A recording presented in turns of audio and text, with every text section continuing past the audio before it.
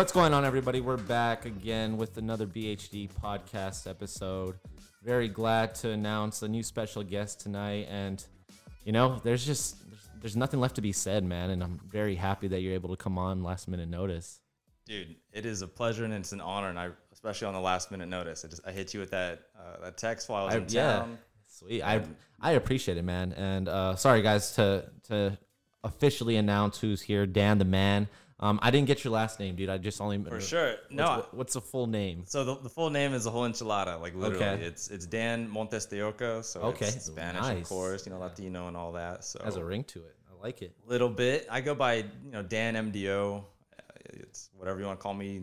Cyphronics is my @s on social media and whatnot. So throw it out there, and that's something that I forget to tell the guests every time. So we got to get better at that. But again, man, it's an honor. Again, like to have Trent a couple weeks back, and then now to have you.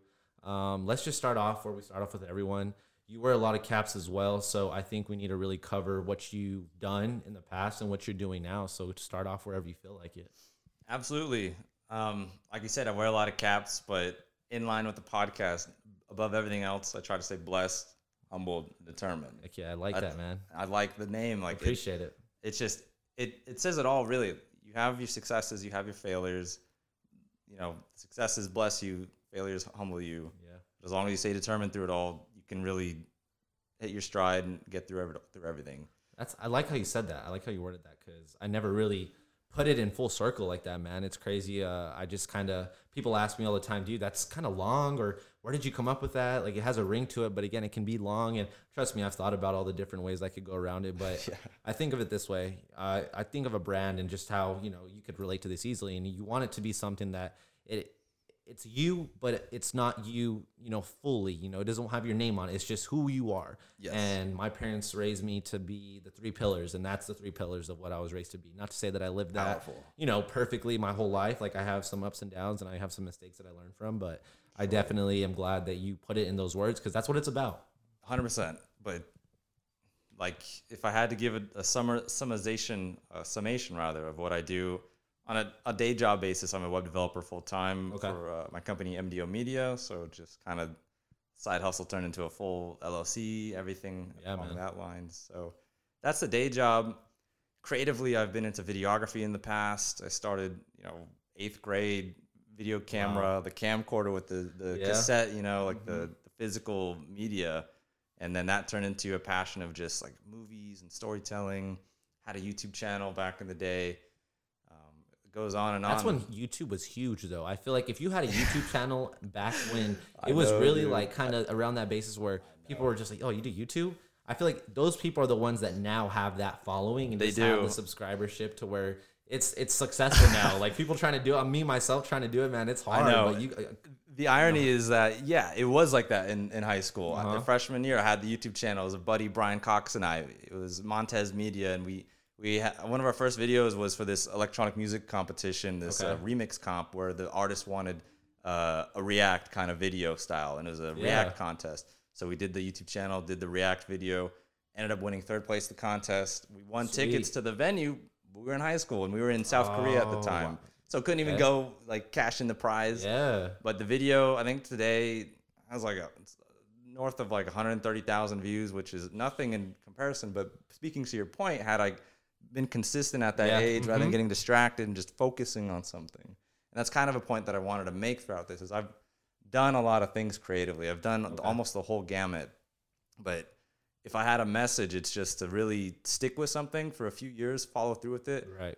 And really track your progression, like with fitness. Like, I'm sure you could speak to that, but like you can track, metrics. Of course. Like, okay, I'm growing or I'm not. How do I tweak that? But instead I got carried away, and like you're saying, YouTube back in 2013 or whatever it was at the time, had I stuck with it, man, it's like, who knows where it would have been, but life is wild and it takes you in the whole path. So. It is. And I think where you've ended up now, we're both young, so we have a huge life to live after this, but you're successful. And, like you said, you're blessed doing what you're doing, but I think there was some turns that were in there that put you in the spot that you're in now. And again, just like Trent said, you guys are very similar in your own in ways, and you're different in your own. But at the end of the day, you guys have similar mindsets, and you took what was given to you and you did the most with it. And the knowledge that you have and that you've expressed and the knowledge that Trent's expressed, it's mind blowing. And just to be able to get a little bit of information from you guys is huge. You know, I learn from both of you. I'm humbled by that because it's the truth, man. Because your podcast with Trent, if you haven't seen it, stop this. Go watch my man Trent's podcast. This is the chapter 2. Yeah, we'll do it in order. Exactly. Like, he's just so mind blowing because he is so like unassuming when you meet him. He's just super friendly, like super just like, oh my gosh, real down to earth. And then you hear his story about how he's traveled, you know, the world and Dubai at however age that was. Sheesh, dude, young. Yeah, really young. Super. And to me, like, I'm very humbled because I've had a wild life, and I'm very blessed to have lived in Japan for like 10 years, Korea for 2, and et cetera. And it's so cool to meet other people that have had that, and they stay level-headed, and they take what they've been blessed with, and they run with it. And it's like, that's what's so cool to see, is because a lot of people, man, they have a cushy life, good life, whatever, privilege, whatever, and they just kind of, you know, whatever. They don't really give back or try to share the experience and be like, yeah, you know, living out there, what an amazing culture with people. It's so cool, so different. Like, and I think to that point, a lot of it has to go in with not just even being a good person, but on top of that, you traveled the world. You know, you've seen the East Coast. You're up in New York right now, right? I'm out in North Carolina. Or North Carolina. Yeah. Okay, so you've been in New York, I'm assuming. Yes. Yeah. So, like I said, you've been places that I feel that there's so many different demographics, situations, people that you get accustomed to living not just a straightforward life.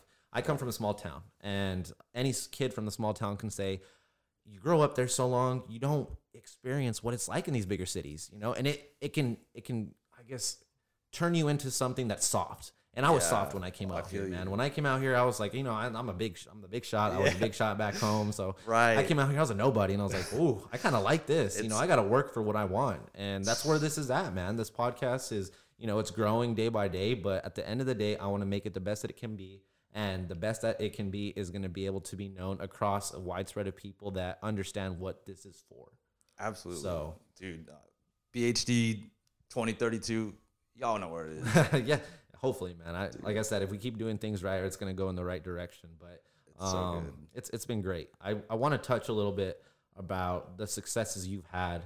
What has been probably some of the most highlighted success that has made you the person you are right now?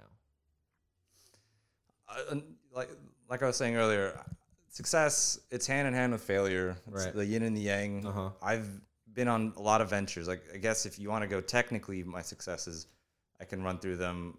I started a Facebook group back in the day, 2013, called Knowledgeable Producers. And the whole idea was just people that were into music production at the time, like think of like Skrillex just popped off and people learned how to make beats and stuff. We built that community. To this day, I think it's standing around 15,000 members. I think the guy that founded it is still running it, the guy that founded it with me. So it's cool to see that still kind of into fruition and to have a community. I'm no longer part of it, unfortunately.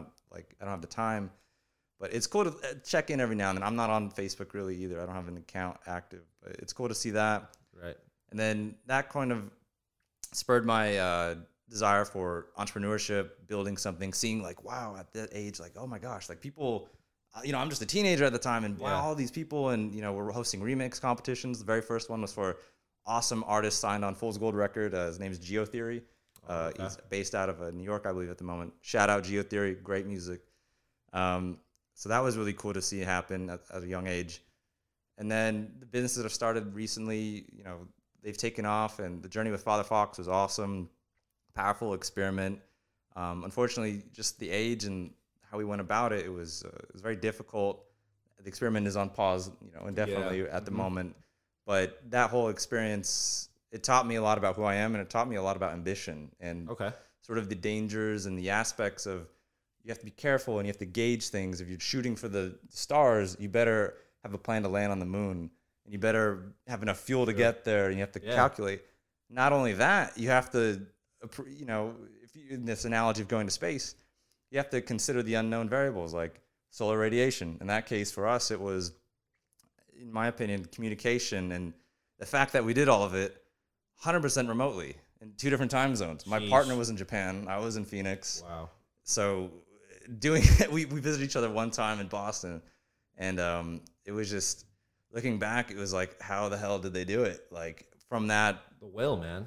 Right. The It's will, the the will. desire. Yeah. And then ambition kind of came along. You know, efforts got spread a little. We were working on this startup, Arches Japan, and it's basically the Yelp of military communities on mainland Okay. Japan. Huge project, like mind-blowingly huge. So the ambition kind of got in the way of that, and you know, like we were talking about, just ups and downs. But above everything else, everything that I've done, everything I'm doing, it's gonna sound cheesy, but I think my most defining success is the relationship I have with my fiance, and the love we feel. And you know, we're gonna get married this year in October, and we just had the tasting today, and sitting down at the venue and eating the delicious food and imagining all the family around and what that day will be like. And it gets me teary-eyed just thinking about it. And that, to me, is That's awesome, man. the success that I'm most proud of, and the one that I'm holding on to. So family's it's a priority to you. It's huge, man. And it's been a huge journey as well. Like every family has its rips in the quilt, so to speak, and the tears and the rifts. But at the age now, it's just, man, like the time is limited. Like, Oh, most definitely. so Most definitely. it's just, and then, you know, recently I was rebuilding my Cyphronics website, and I've been really into this concept of memento mori. I think it's Latin for like reminder of death or something to that extent. It's like this, It's like the skull tattoos, they call them memento mori. Yeah, I've come across those. And so on the website, I built a timer, and it's starting from current day, whatever day you go to the website, you'll see the timer, and it's counting down to my 100th birthday. And I have 27,000 days left. Interesting. So every time I want to go look at my portfolio, I'm looking that number in the face. 27,000. Next year it'll be 6,800 and something. And wow, that's interesting. You know, I don't really think of it on that aspect, but well, how can you never know when you'll go? That's true, but it doesn't go to waste, because it makes, you know, you look at it and you're working on something, or you're on your landing page or whatever you're doing, and you're looking, it's like you're seeing it go down. The time's going down. You're like, oh man, yeah, I got to make every second worth it. And that's a healthy way to look at it. You know, there's always a good and bad to look at that. I look at things, and you know, I try to be the best at it. And my dad is probably the best that I know, who's very optimistic. You know, and he taught me the most when it came to that kind of stuff. So in this case, you're looking at it as I'm gonna make my time here worth it, and that's huge, man. And I can agree with the whole family thing. Everyone has their, you know, I call it dysfunctional. My parents call it dysfunctional. There's dysfunctionalities and what their family does that makes them who they are. But at the end of the day, I feel like it's huge. Regardless if your family's blood or if your family is someone other, your significant other, I think it's huge to have that support system, because you can only be as good as someone that holds you accountable. You know, you could always try to hold yourself, but there's going to be those days where you're down. You know, there's days where I'm down and I feel like, man, I can't wake up this morning. And, you know, thankfully, you know, the girlfriend that I've had for the little time that we've been together officially, she's been there every day that I need to get something done. Hey, make sure you're doing this. Hey, and it helps, you know. I'm blessed by that. So again, congrats to you, man. And I hope everything that goes throughout what you're going through just keeps going up for you. And, you know, it's cool to hear you talk about family, because I don't think very many can go into that realm. Appreciate it. Like, we'd literally be nothing without family, without parents, relationship you have with your father or mother, whatever it is, you literally wouldn't be here without them. So it's true. It's very true. No, so touched on successes. What kind of, I wouldn't even say, you know, setbacks. So what kind of roads have you come across that have, again, built that mental toughness and built that will and that drive that you got right now? For sure. There's a lot, you know, under the surface of every person. And I guess with me, probably the most challenging part about my life so far has just been the whole situation with the 2011 Great Tohoku earthquake. For those of you who are familiar or not, 2011, a huge 9.0 magnitude earthquake struck off the coast of Japan, wiped out almost the whole coastline of that part of the region. Sendai, of course, was the epicenter of that. At the time, I was living 237 kilometers north in a military base called Misawa Air Force Base. Shout out to all the kids that grew up there. So being in the midst of that tragedy, you know, I think about it almost every week. I'm touched on just something kind of triggers that whole thing. And every time I move somewhere and get a new bed, I always kind of like wake up in the first week that I'm living there and like, you know, I think there's like a shaking going on or something. Yeah, I can understand that. So sheesh, man. It was, like, I'm very blessed. And we were nowhere near like the amount of damage of the 18,000 people that were just dead on shore break of the tsunami and everything that it caused, but just kind of taking a pause to go back, and the wave of memories just coming back over me. I'm getting tingles about it, but luckily it's been 11 years since then, and it's just I've had time to work through the trauma and work through my mental health, and really big on Wim Hof method and meditation and the exercise that I can get into now finally with that, running and everything. And just super good for the mind in that regard. But man, it's just, the memory's so fresh. 2:46 p.m. earthquake hits. We're all in the lockers at high school. Violent shaking, like unimaginably, just boom, like a bomb went off. Everyone's on the ground on their knees, like it just dropped. Wow. Running out the door, still shaking. The shaking lasted so long, and then on the base there's these towers, and the Japanese build they're towered buildings on rollers so that they sway, and seeing that. And then the pool, the door bursts open, the water in it is affected by the earthquake. A mini tsunami pushes out the water of the door. Damn. Power's instantly out. No cell phone towers. Call dad. No answer. Ringing. Just boom, boom, boom. You gotta hold yourself together at that point, because I don't know how many high schoolers you're around or what your high school is like, but that's a lot of high schoolers, man. I'm starting to freak out. Like, someone has to be that one to just be like, all right, what am I going to do next? That's survival. Like, no, I can't sit there and say I know what to do in that situation. And someone in high school like you, like, it's crazy. It was insane. It was just everyone, was trying to find their parents and go to their work. Luckily, my father worked at the high school. He was the business admin for the high school. So I went to go find him, couldn't find him. He was in the parking lot. And he was tracking to go find my mom, because our house at the time was off base. All right. And it wasn't that far from the coastline. It was maybe like 5 miles from the coast. Yeah. Oh, man. So in my mind as a kid, and then, of course, there's sirens blaring, the tsunami warning sirens. So just all the visceral emotions that happened, and luckily I found my dad, and we rushed home to mom, packed up the car, got 72-hour kits in, grabbed the dog, and then just hightailed it inland. Just drove inland, and it was just the longest night, and it's in the middle of March in northern Japan, so it's cold. It's it's not a good time to be without power and heat and everything. So it was just, sheesh, dude. It was not to get heavy or anything, but skyrocketed. Like, I think just bringing a lot of guests on here and trying to understand, and that's a big thing about what I try to do. I try to make it about the guests coming in, especially because I don't bring very many guests that come more than once or twice, and if I do, we make sure to touch on it in the first episode. But I haven't heard a story like yours, man. That's intense. And unfortunately, it's a story that thousands and thousands of people in Japan faced, and some didn't face it. Or they faced it and didn't. They don't have the story anymore. It's just, I tried not to look at it as something like, oh wow, you have this excuse to be kind of like mentally disabled or having challenges or anything like that. I don't consider myself that, but it's just, I think trauma in any form, you can either let it define you, or you can let it be a moment for self-exploration, introspectiveness, interoception, and everything, just to kind of go deep and like understand, hey, you now know what it means to be alive, run with it. Like, take it.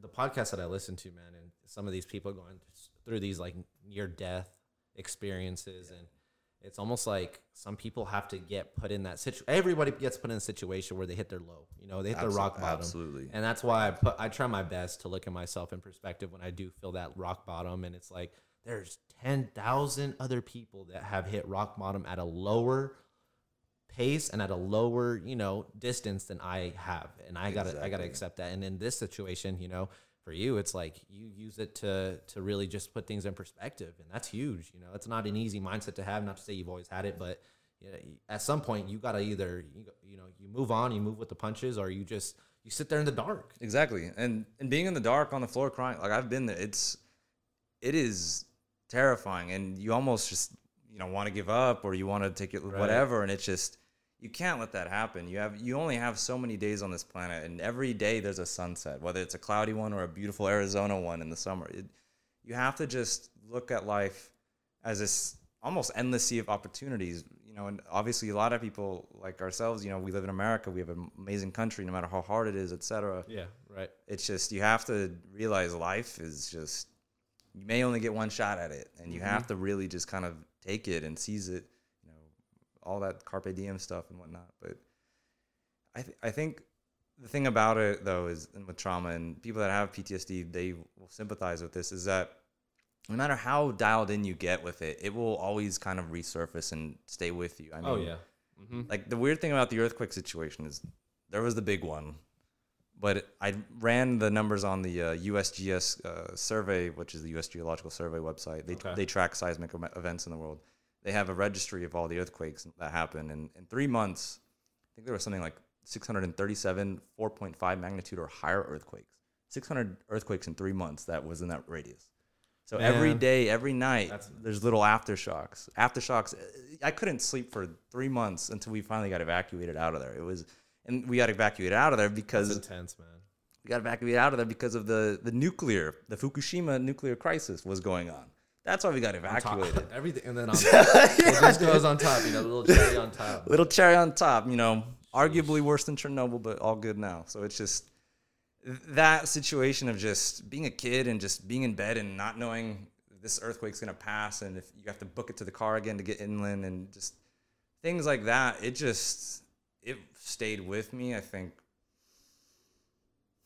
probably until I was like 21, and I finally started looking inward and like realizing, hey, you have this, like, talk about it, be with it, understand it, because otherwise it will just eat away at you and just eat away and away and away. It's a very unhappy life, you know. Yeah. Very angry and why me type of situation. Yeah, and it's just also like anxiety inducing, like debilitating anxiety. I've had it, and it's just, you get the tingles, the weird feelings in your fingers. You can't drive. You start, you know, that breathing and like all that. And it's just, it's like, man, what a terrible situation to be in.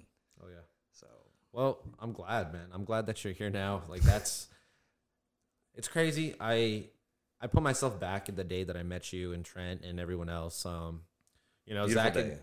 Yeah, beautiful, man. It was, I don't think there was a better day, you know, coming into the spring era of what we're going through. But I just remember driving to the spot until getting to meet you guys. And, you know, Zach and I had a couple of calls before that, and he's like, yeah, man, these guys are good guys.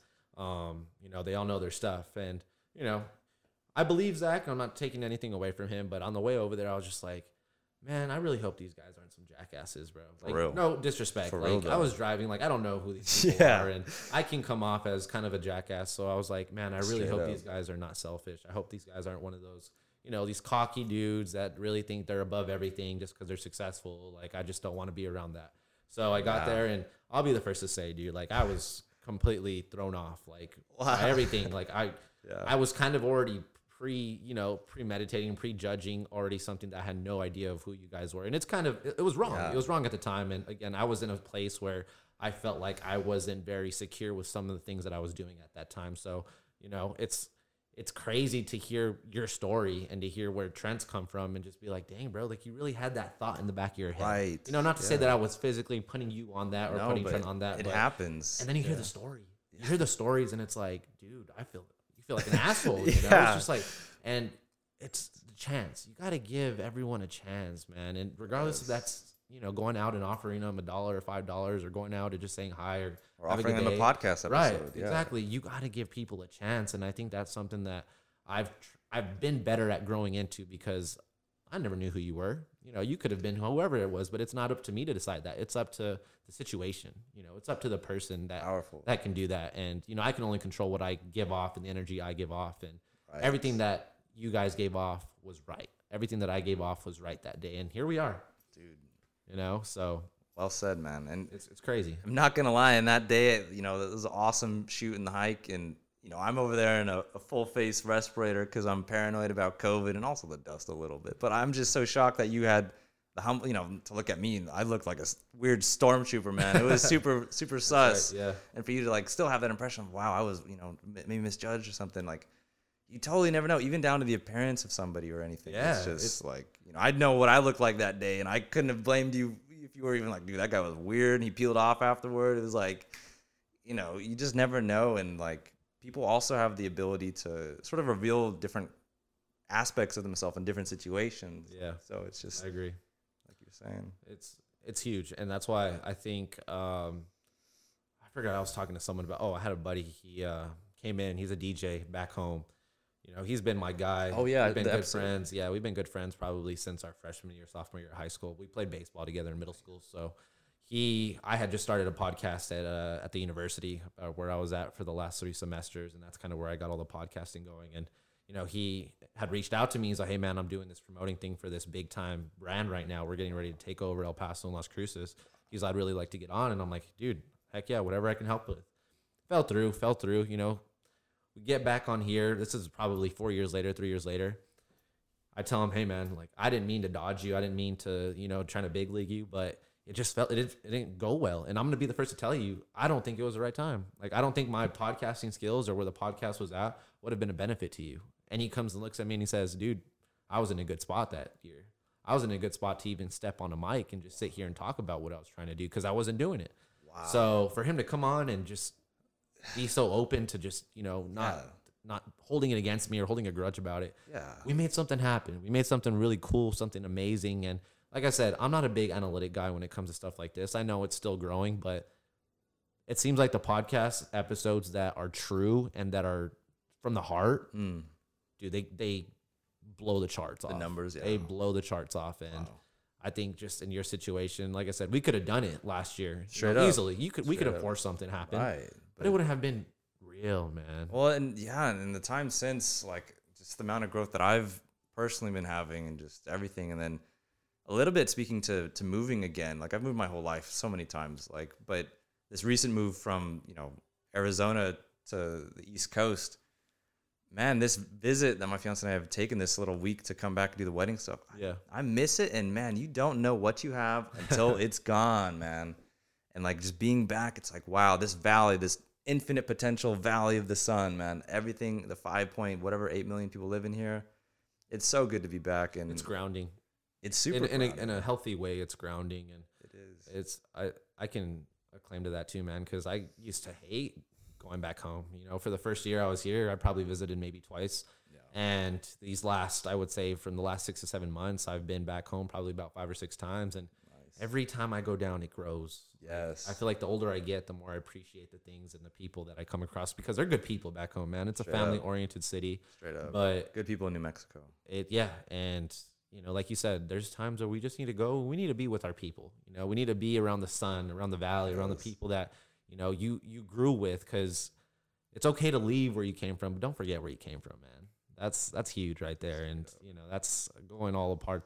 Being a part of being humbled is, you got to understand where your roots came from. That's huge, you know? It is, because if you neglect your roots, they'll become rotten, and then you got a pretty jacked up situation. Oh, most definitely. I agree completely. So do you feel like your mental toughness has, you know, kind of excelled these last couple of years with everything, with the move and, you know, your fiance and your situation, you guys getting together? You feel like that's kind of tested the waters, or has it been pretty strong? The strength has been there. I think a lot of it is just kind of it's on me in a lot of ways. Right. And you know, the cliche of you are your own worst enemy. Yeah. For me, I suppose it's doubly true. I just have this, you know, this weird concept. I don't know who coined it, but the whole idea of self-sabotage, of just like, oh, for sure. You know, deep down in your subconscious somewhere, you have this weird thing, whether it's my trauma or whatever, just some sort of weird little devil on your shoulder that just kind of like, oh, you have this in front of you, this, you know, $50,000 gig, you can go run it right now, but some weird part of your brain that's like, no, I'm going to procrastinate, or no, I'm going to go like do something weird. So there's just been a lot of interesting wrestling matches with that, and then just kind of like recognizing it and learning to recognize. And it's just a really interesting thing to face on. And I've had this like my whole life almost, but it's interesting to look at it just straight in the mirror and say, I see you. And so for me, my next thing is to kind of just like embrace like the whole like talk therapy thing. Like, you know, I haven't done therapy yet. Like, why not? Like, okay, I'm gonna check it out. You know, I'm sure you can tell just based on the intensity of this episode alone. Like, there's a lot of things I can speak to with that. So it'd be good to speak with a clinician about it and just kind of level it out and really just see what the origin of that self-sabotaging thing is, and you know, eliminate it. Have you ever dialed deep into that, other than just within yourself? Have you ever, you know, put that out on paper or put that out verbally? Sure. Yes. And my beautiful fiance, I love her to death, and she's the ear for that for sure. So definitely talked with her through that, and her main thing was like, you need to go to therapy. And I was like, okay. Like, that's huge, man. Yeah. I feel like you have to have a lot of trust, and you have to be open to hearing that, because to anyone, I mean, everyone has somewhat of an ego, you know, depending on how big or small it can be, but that can definitely mess with someone's ego. Oh, for sure. Well, it deflates you, but as any person that, you know, that understands the ego, you have to experience the proverbial ego death to have the rebirth of the ego, you know, the phoenix aspect of the rebirth through fire and things like that. So that's interesting you bring that up, because this is something that, you know, my girlfriend and I have talked about. I probably tapped into the whole therapy life about 2 years ago, man. I was in a really deep hole where I was back home, and I just felt like there was nothing going for me, and I felt like I needed it. You know, the situations that I put myself in, the people I surrounded myself around. So I did it. I wasn't really a fan of it going into it, and I met this awesome therapist, and she was great. Awesome. She really worked with me for the year that I was there, and it was amazing. You know, I really learned stuff about things that I didn't want to learn about. You know, I was denial. I was the ego guy. I was like, no, I'm not this. I'm this, and this is their fault. This isn't my fault. They put me here. And just stepping into that life, man, it really, after stepping out, I was such a better person, and the way I looked at life was completely different. So talking to like my girlfriend, going back to my girlfriend, she mentioned it, and she was like, look, I don't know where you're gonna take this or how you're gonna take it, but I feel like at a certain point in our relationship, we should definitely think about getting, you know, maybe some couple therapy. Straight up. And, you know, some stuff that she went through, some stuff that I went through in my past relationship. And I was like, you know what? I was like, honestly, I'm in for that. Like, I'm totally open for that, because I know where my faults were in the situation and the relationship that I was in. And I don't want to do that again. You know, I want to, like I said, I want to face it. I want to know where I can be better at, and I want to know what my strengths are. So I can attest to that, man. It's not something easy to talk about. It's taboo. It's powerful, man. It's huge, man. It's powerful. But it needs to be talked about more. It does, and the fact that we're having this conversation, if you've been just thinking about going to therapy, just go do it. Like, it's tough, yeah. It's so easy. Like, you may think, oh, I got to call this, I got to do this, and it's just a call. Like, it's a phone number, and you just have your insurance or whatever, and straight up just pick it up and do it, man. Yeah. No, I'm so hearing just that you went through therapy, like that, to me, this like brotherly connection, like passing that on, like that makes me even more invigorated to go do it. And we'll definitely do an episode touching when I do come back, you know, like, hey, it's been a year, man, did therapy, or I'm doing it, and you know, speak to that. And I'm looking forward to that, genuinely. It's interesting because you step in, so just a little bit, like, not even to go in too deep, but the first two sessions are always the hardest. It's like an interview, you know, you step in, regardless of how they go about it or how they construct it. They always ask you, you know, what's your story, or like, you know, what's going on? What do you feel like is stuff that is holding you back? And you just really think about it. And it's like, you got to go in prepared. It's like going to practice. You got to do the homework before you step in to be the best that you can be, you know? So I just was like, you know what, this is what I'm not okay with. This is what's been hurting me. And this is where I feel like I cannot get past in my life. And it's huge, man. It's hard. I got teary-eyed, you know, the first session I had, and it was deep, and I felt like it was going to be a lot of, you should have done this, you didn't do this right, and talking down. Yeah, and it was almost like she probably had 15 years on me, dude, and I was talking right here. Like, everything was right here, and she was like, well, do you feel like they were wrong for you to do that? And I was like, honestly, a little bit. And she was like, well, they probably were, but it is on you to change your mindset. It is on, and it's powerful, you know, not to go into specific, but that was just kind of like the more or less the first couple of sessions, but it's huge, man. I really wish you the best of luck with that. And I think anyone, I don't think it should be something that people need. I did it at the wrong time. I should have been doing it even on my highs, you know, even on my wins. And I think the overall stereotypical, go to therapy when life's bad. Right. We need to get away from that, you know? Exactly. Yeah. You know, I should have gone when I was younger, like right after everything happened. But, you know, I'm in a good situation. I think it's a good time to go in. Yeah, it's like exactly. Where you're kind of stable and you're doing that deep thinking. I'm about to get married. You know, I want to really understand the nature of the beast that is me, and just kind of, like you said, learn to live with it and just like face it on. So it's huge, man. It's exciting. Just the last couple of things that I want to ask you about before we head out. You know, I asked Trent the other day or a couple of weeks ago, you know, I'm big about giving back to the community. I'm big about the youth that are coming up. So the success that you've had and the drive and the like everything that we've talked about that's built you to be where you're at now and still the work that you're doing, what's some advice to tell these 16 to 18-year-olds out there that are really stepping into a realm of creativity where they have all the opportunities to do whatever they want to do and accomplish when it comes to tech or when it comes to any sort of marketing? What's the advice that you have for them? For sure.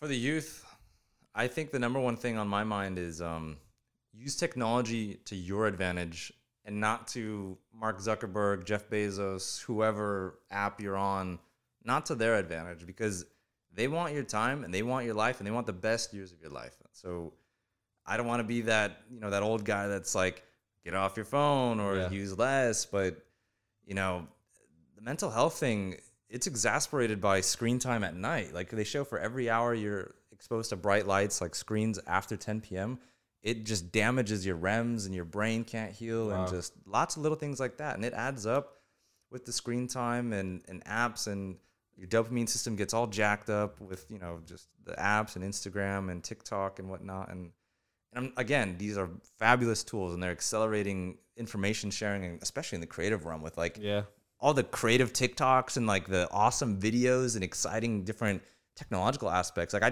just started tapping into YouTube Shorts. And I was looking at the interface, and I was like, what is this button? Like this like weird, like, match frame, whatever thing. And like all this stuff. I'm like, man, and these kids just been pumping out TikToks for a few years now. And it's like, I made a Vine back in the day. But they don't know about that, man. Right. That's where it started. People don't understand. That was the foreplay, the format of everything. Exactly. So my big thing and the advice I have is just try and use technology for your benefit and just really kind of evaluate, okay, like I am kind of mindlessly scrolling right now. What's that all about? Like, should I be exercising or should I be outside getting some sunlight? 'Cause it's good for the circadian rhythm. And then also just kind of like optimizing your body too. Like the mental and the physical, they're one with each other. And if one is low, the other is going to be low. So you have to really just kind of, and with all the awesome accounts and things, like I'm really excited that scientists and science is finally getting into like the social media space. Like doctors, like real good doctors are finally like making TikToks and doing awesome things. Like I'm really big on the Andrew Huberman Lab podcast. He's a professor of ophthalmology and biology or something like that at Stanford. Okay. And he has a podcast and he does Instagram Live and he does all the cool education. And that's where I get a lot of my, facts from, is like from his stuff. It's like, wow, like who knew that like viewing screen time at night really jacked up your brain? Like, and he's really kind of exposing those behavioral things and a lot of like neurobiological hacks too. Like, for instance, his big thing is like getting morning sunlight. Like the early morning sunlight is really good for the brain and soothing. And then another little random hack is looking side to side into your peripheral vision. It hacks like the I forget what part of the brain it is, but like the center that deals with anxiety. It's like it's better for it to look on its side, because if you think about like our evolutionary biology, predators behind us. If you're kind of like into that peripheral, the brain, because when we're on screens, we're just looking dead ahead, and it's you can't see anything going on behind you. Exactly. So there's 1,000,001 little things that technology kind of disrupts the natural aspect of us, and so that's just my advice, is just to kind of dial in your biology, because technology is only going to get more exasperated and more, especially like I think Apple is said to be previewing their Apple AR glasses in this next keynote. So imagine what that's going to be like when you have just your smartphone, but it's integrated into your face. And it's a scary scene, man. The next steps, and technology will only, with more access, comes more issues and more complications with what reality is, and it can be tampered with. And again, our human minds are just so our little monkey brain. They're just so sensitive, man. And it is. It's just easy to get caught up in stuff that's not even necessarily going on in concrete time. So it's crazy. But again, man, thank you again for stepping in and really sharing your experiences with us. It's been my pleasure. It's been a good honor to have you back, or to have you back in Phoenix, but to have you on for the first time on the BHD podcast. And thanks for putting up with everybody.